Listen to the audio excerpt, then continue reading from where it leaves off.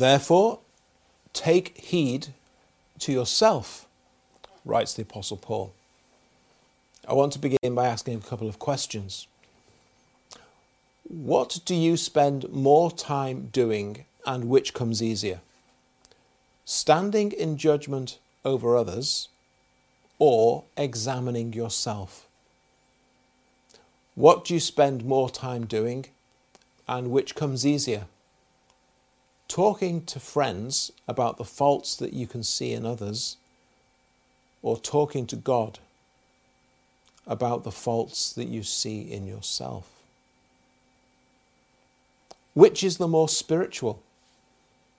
To judge and talk about others, or to examine yourself and confess to God your own failings? One of the most annoying things that people can do when you're in a conversation with them is allow yourself to become distracted, or they allow themselves to become distracted by someone or something just behind you that gets their attention, and all of a sudden they're just not with you anymore, and you feel like tapping them on the shoulder. Hey, I'm over here. I was talking to you. From time to time, it's as if the apostle knows that as we're listening to a sermon being preached, we're busy applying the points of the sermon to everyone else in the congregation. Well, that's definitely what he needs to hear. If only she was listening to this. And Paul taps each of us on the shoulder and says, hey, over here, I'm talking to you. And I find his finger pointing at me. Examine yourself. Test yourself. Take heed to yourself. Or as Jesus put it, you'd be qualified to examine the speck in my eye if, first of all, you take that great big plank out of your own. And Paul presents these exhortations under two broad headings in terms of taking heed. First of all, take heed to what you believe. And secondly, take heed to how you live. Because, of course, doctrine and conduct are always closely linked in the Bible. Some people say you are what you eat. The Bible says you are what you believe, and you are what you think. Doctrine has always been intended to be the governor and regulator of your conduct.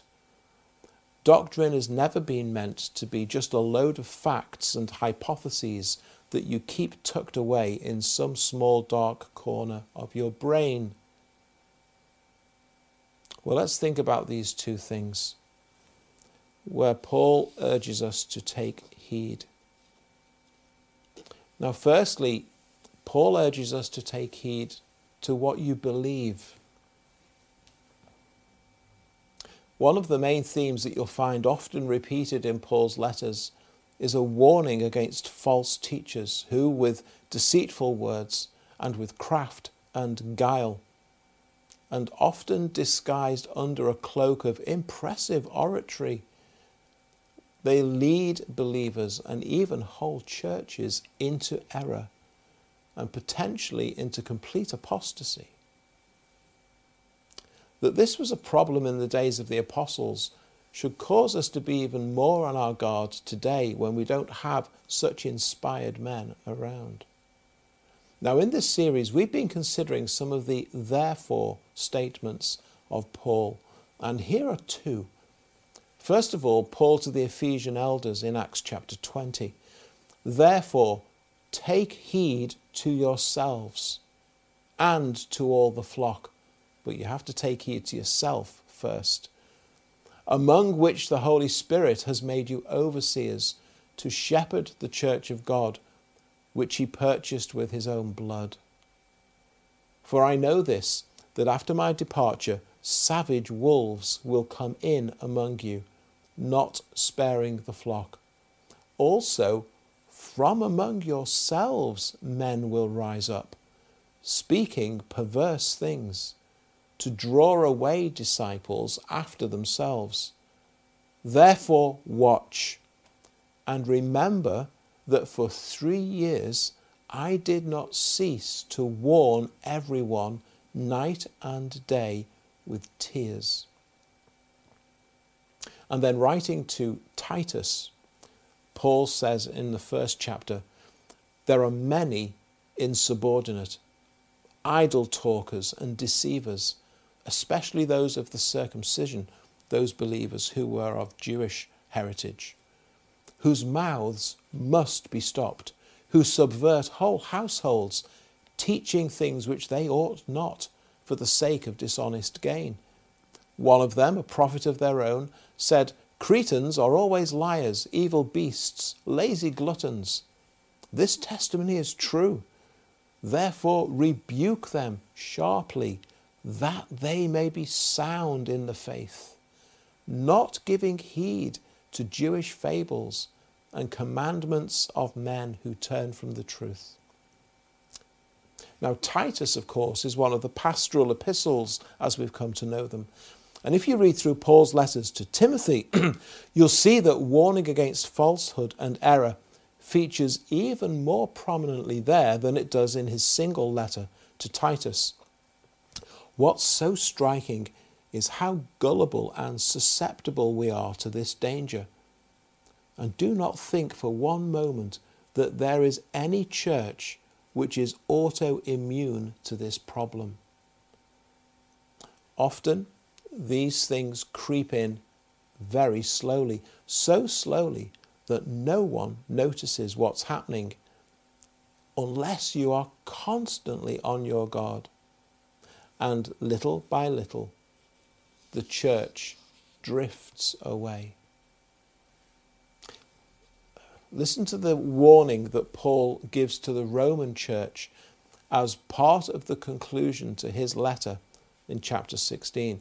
I urge you, brethren, note those who cause divisions and offences, contrary to the doctrine which you learned, and avoid them.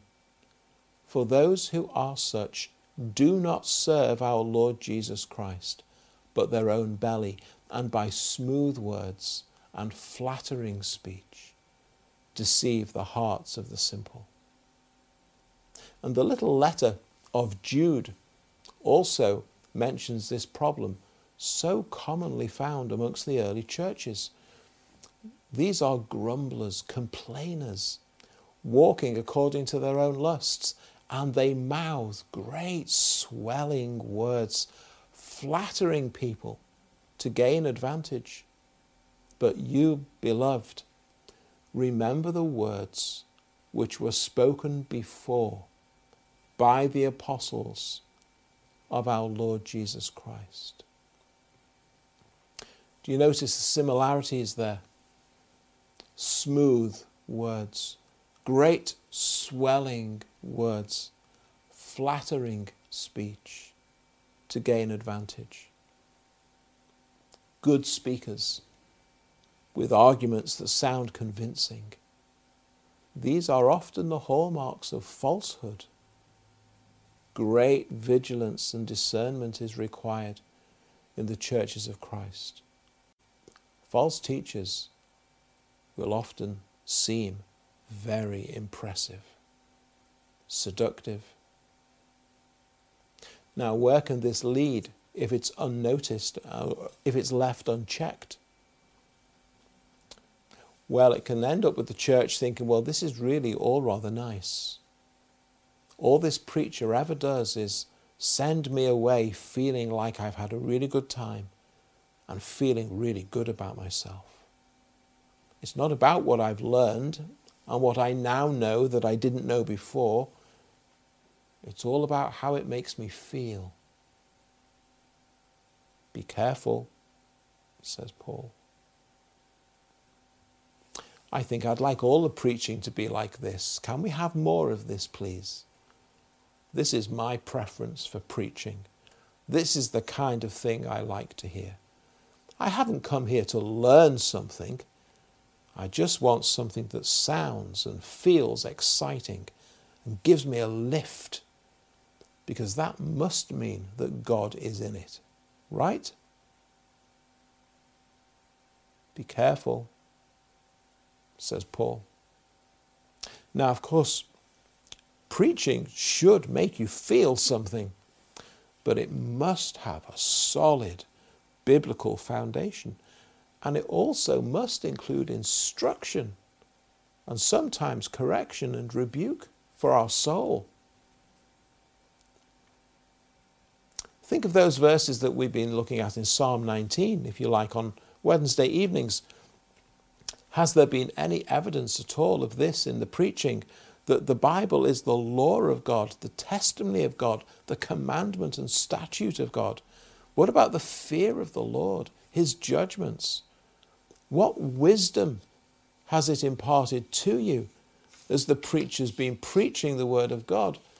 In what way have you been more enlightened in God's truth and righteousness?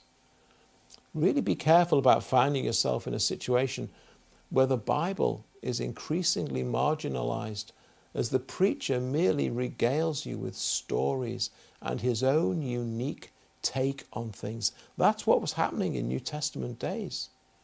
Very easy on the ear, perhaps, but also far too light by far on the heart and the mind.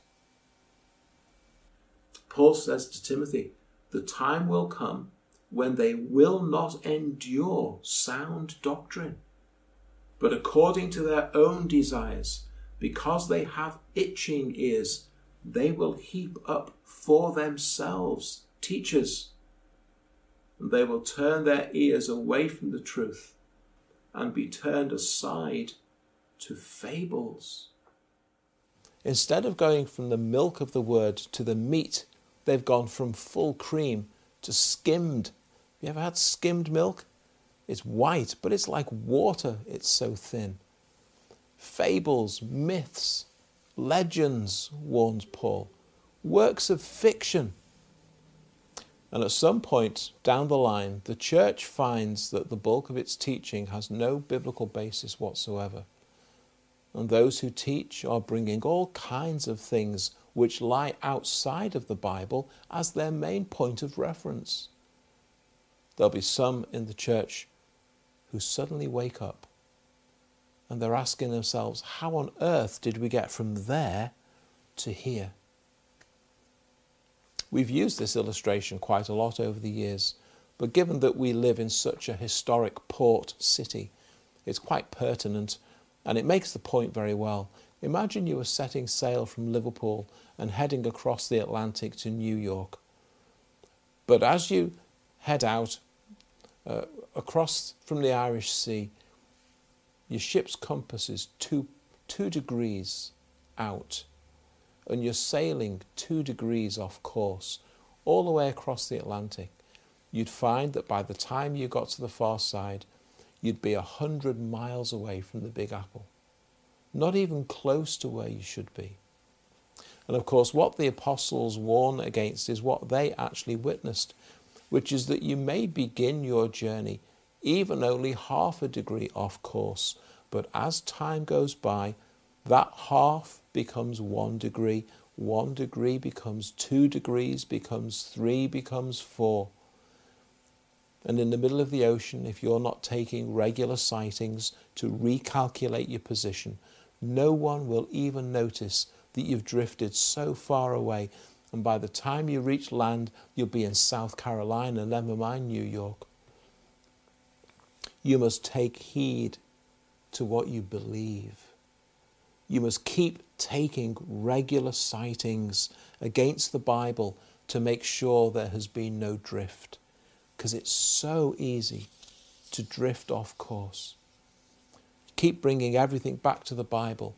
Where is that in the Bible? How is that confirmed in the Bible? What does the Bible have to say on that subject? What is it that verse is saying in its proper context? Is that the right method of interpretation to use for that type of biblical writing, and so on? If someone brings you a supposed new understanding of a particular doctrine. Think it through. What effect is that going to have on this doctrine and this one and this one and this one? Hang on a minute. This is reshaping the whole gospel into another gospel, which is no gospel at all. Examine what you believe. Examine what you're being told to believe against the Bible. Examine yourself. Check yourself. Test yourself. Take heed to what you believe. Of course, this is a hugely important area for elders in a church. That's one of the things that you need to pray for elders in this area. Taking heed in what we believe as a church. And then Paul also says on this issue of taking heed, take heed to how you behave. Take heed to your conduct. 2 Corinthians 13, examine yourselves as to whether you are in the faith. Test yourselves. Don't you know yourselves that Jesus Christ is in you? You should be living as though he is. And then the passage we read earlier from 1 Corinthians 10, Paul goes back thinking about that time when the Israelites were coming out of Egypt, heading towards the land of Canaan.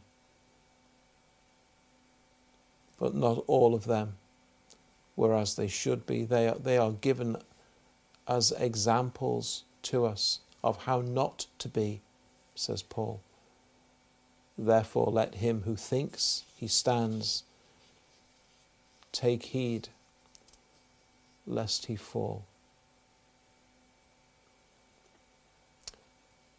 Now, when Paul talks about being careful that you don't fall, let me just say, first of all, no Christian can ever lose their salvation. Let me just say that very clearly right from the outset, in case you're worried that that's what the implication of verse 12 is. We can look at it in two ways, that verse. Take heed, him who thinks he stands, lest he fall. The first is that there will actually be some who do fall away, but that's because they were never truly born again in the first place. Now, that was the case for many of the Jews as they came out of Egypt, which is what Paul is talking about in 1 Corinthians chapter 10. It's been true of every generation since of Jews, and it's the same in the Christian church. Paul says in Romans chapter 9, they are not all Israel who are of Israel. And the way he puts it is like this: there are children of Abraham by means of birth, but they're not children of God. Because although they have Abraham's blood flowing through their veins, they don't have the same kind of faith in their heart that Abraham had in his heart. Nearly all of the older generations of Israel perished in the wilderness during those 40 years of wanderings. Of the Israelites who actually arrived in Canaan, hardly any of them were alive when they left Egypt. They were all born during those 40 years of wanderings. There were many who were of the nation of Israel, but they were not citizens of God's kingdom. It's a bit like the first three examples of the seed that was sown in the parable that Jesus told, where some kind of response to the word seems to have occurred for a time, but eventually it falls away to nothing. It was never the real article in the first place. There will be those who do fall away. But the second thing that's meant is that it is possible for believers to have a dreadful fall into backsliding and sin for a time, from which they do recover, from which they are restored, about which they are repentant, and the Lord restores and heals. But that fall can cause such a shockwave in local churches and even beyond, particularly if the one who falls is in leadership, which sadly is not unknown. In the last few weeks in this series, we've been thinking about walking worthy of your calling and living to please and glorify God. And what's the aim in these messages? Well, it's simply this, that each of us, as we're concluding that thought now in this message, that we might be exhorted to examine ourselves. Examine yourself. Me, examine myself. Remember, Christ is in you, says Paul. Oh, the difference that should make. And how we should want that difference to be there. Displaying the evidence of the indwelling of Christ in all his fullness. That should be your overwhelming desire and mine, in which we're examining ourselves. Never mind him over there. Never mind criticizing everything that she does. This is about you, says Paul. What about you? Take a look at you. Because Paul says to every believer, I care about you, and I care about Christ who is in you. So come on, join me, he says, in examining yourself all the time, because I'm absolutely convinced that this featured large in Paul's own devotional life. From time to time, he talks very candidly about where God has brought him from and what God has taken him through in his Christian walk. Of course, he's able to say, it is by God's grace that I am who I am. But Paul, I believe, spent a lot of time examining himself before the Lord. He's able to say with confidence to churches, don't you remember how I was when I was with you? Do you not recall my manner, my attitude, my conduct, my speech? Now, Paul isn't boasting when he says these things, because often he's asking churches to remember and to recall actually the simplicity of his life and his ministry, the simplicity of his preaching. His life and his ministry were plain and simple. I'm sure he wasn't dull, but he himself confesses he wasn't a scintillating speaker. His meetings were not spectacular extravaganzas, which it seems to me so many Christians are demanding nowadays as a supposed sign of God being at work amongst them. That's not how Paul was. And he's confident to be able to remind churches that he sought to practice what he preached, constantly examining his own conduct, checking his own conduct and speech and motives against the Word of God and before the Lord. And he exhorts us to do likewise, to take heed to ourselves. Use the Bible as a mirror to examine yourself before the Lord. Many years ago, when I worked for the bank, I went down to London on an assessment course to see if I was cut out to be a staff trainer.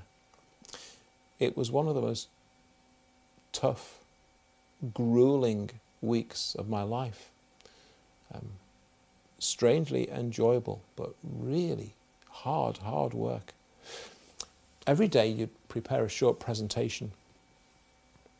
They began at just 10 minutes in length. By the time we got to the end of the week, you were up to about a 20-minute presentation. And on every occasion, your presentation was video recorded. It was all done on tape in those days, of course. No digital stuff back then, although it was in colour. The rest of the class were also watching, and they were making notes to give you feedback. But first of all, you were handed the videotape of your own presentation, and you went away to another room. You had to watch yourself and complete your own feedback form on yourself. And then you had to come back into the classroom, stand in front of all the others, and criticise your own performance. It was a most interesting and enlightening experience. Terrifying first time around in front of strangers. But it became easier and more constructive as the week went on. And seeing those things about yourself which were not what a good trainer ought to be, so that you could seek to address it and put it right, was really helpful. That's what Paul is talking about here.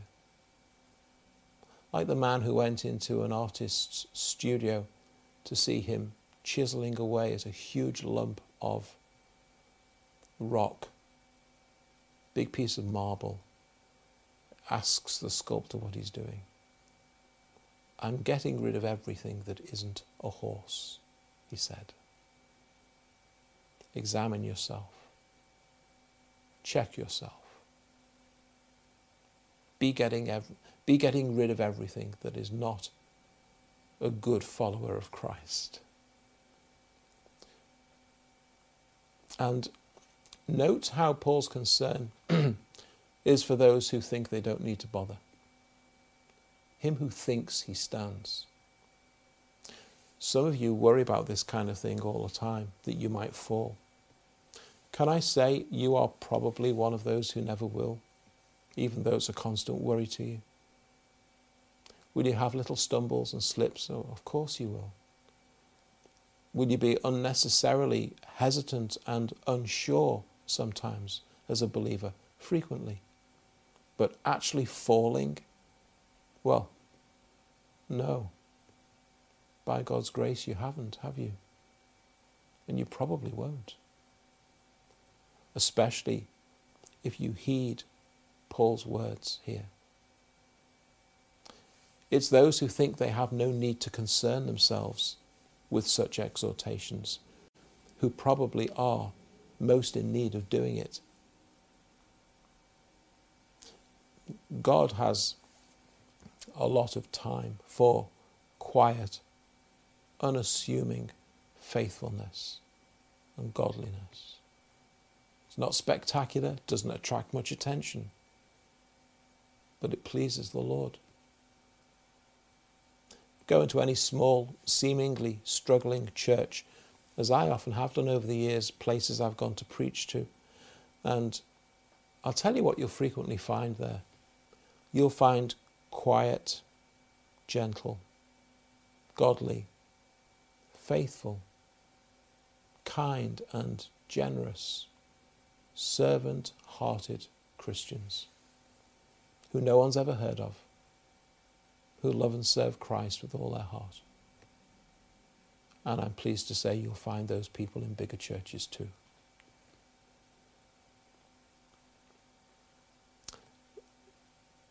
I've had to learn over the years, there's no place in the Church of Christ for snide remarks, for finger pointing, for head wagging and tut-tutting. Because if I will just pause to take heed to myself, I discover there's so much that I need to get on with. There's no time to be looking at anyone else. So much that I need to address in my own life. How could I possibly dare to point the finger at another?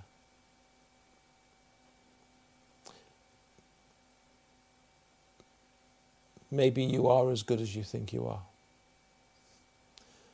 But I had my grand delusions about myself knocked out of me long ago.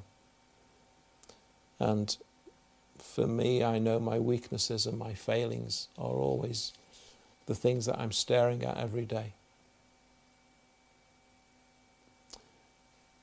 Brothers and sisters in Christ, these are really important exhortations that all of us need to take hold of, that we take heed to ourselves, that you take heed to yourself in what you believe and in how you live and in your manner of conduct. Because, you see, I need you to do that for me within the body of Christ. And you need me to do that for you within the body of Christ. We depend upon each other doing this, that the body remains strong and healthy and grows. And because Christ is in you, and he longs for you to be a vessel for honour to him. If Belvedere Road Church, like any church, is to continue and have any future as one of those golden lampstands as churches are pictured in the Revelation. A lampstand of faithful, godly, righteous, obedient, humble, Christ-like, biblical gospel witness and preaching and teaching. These exhortations of the apostle will play a huge role in our keeping on in the faith, in you keeping on in the faith.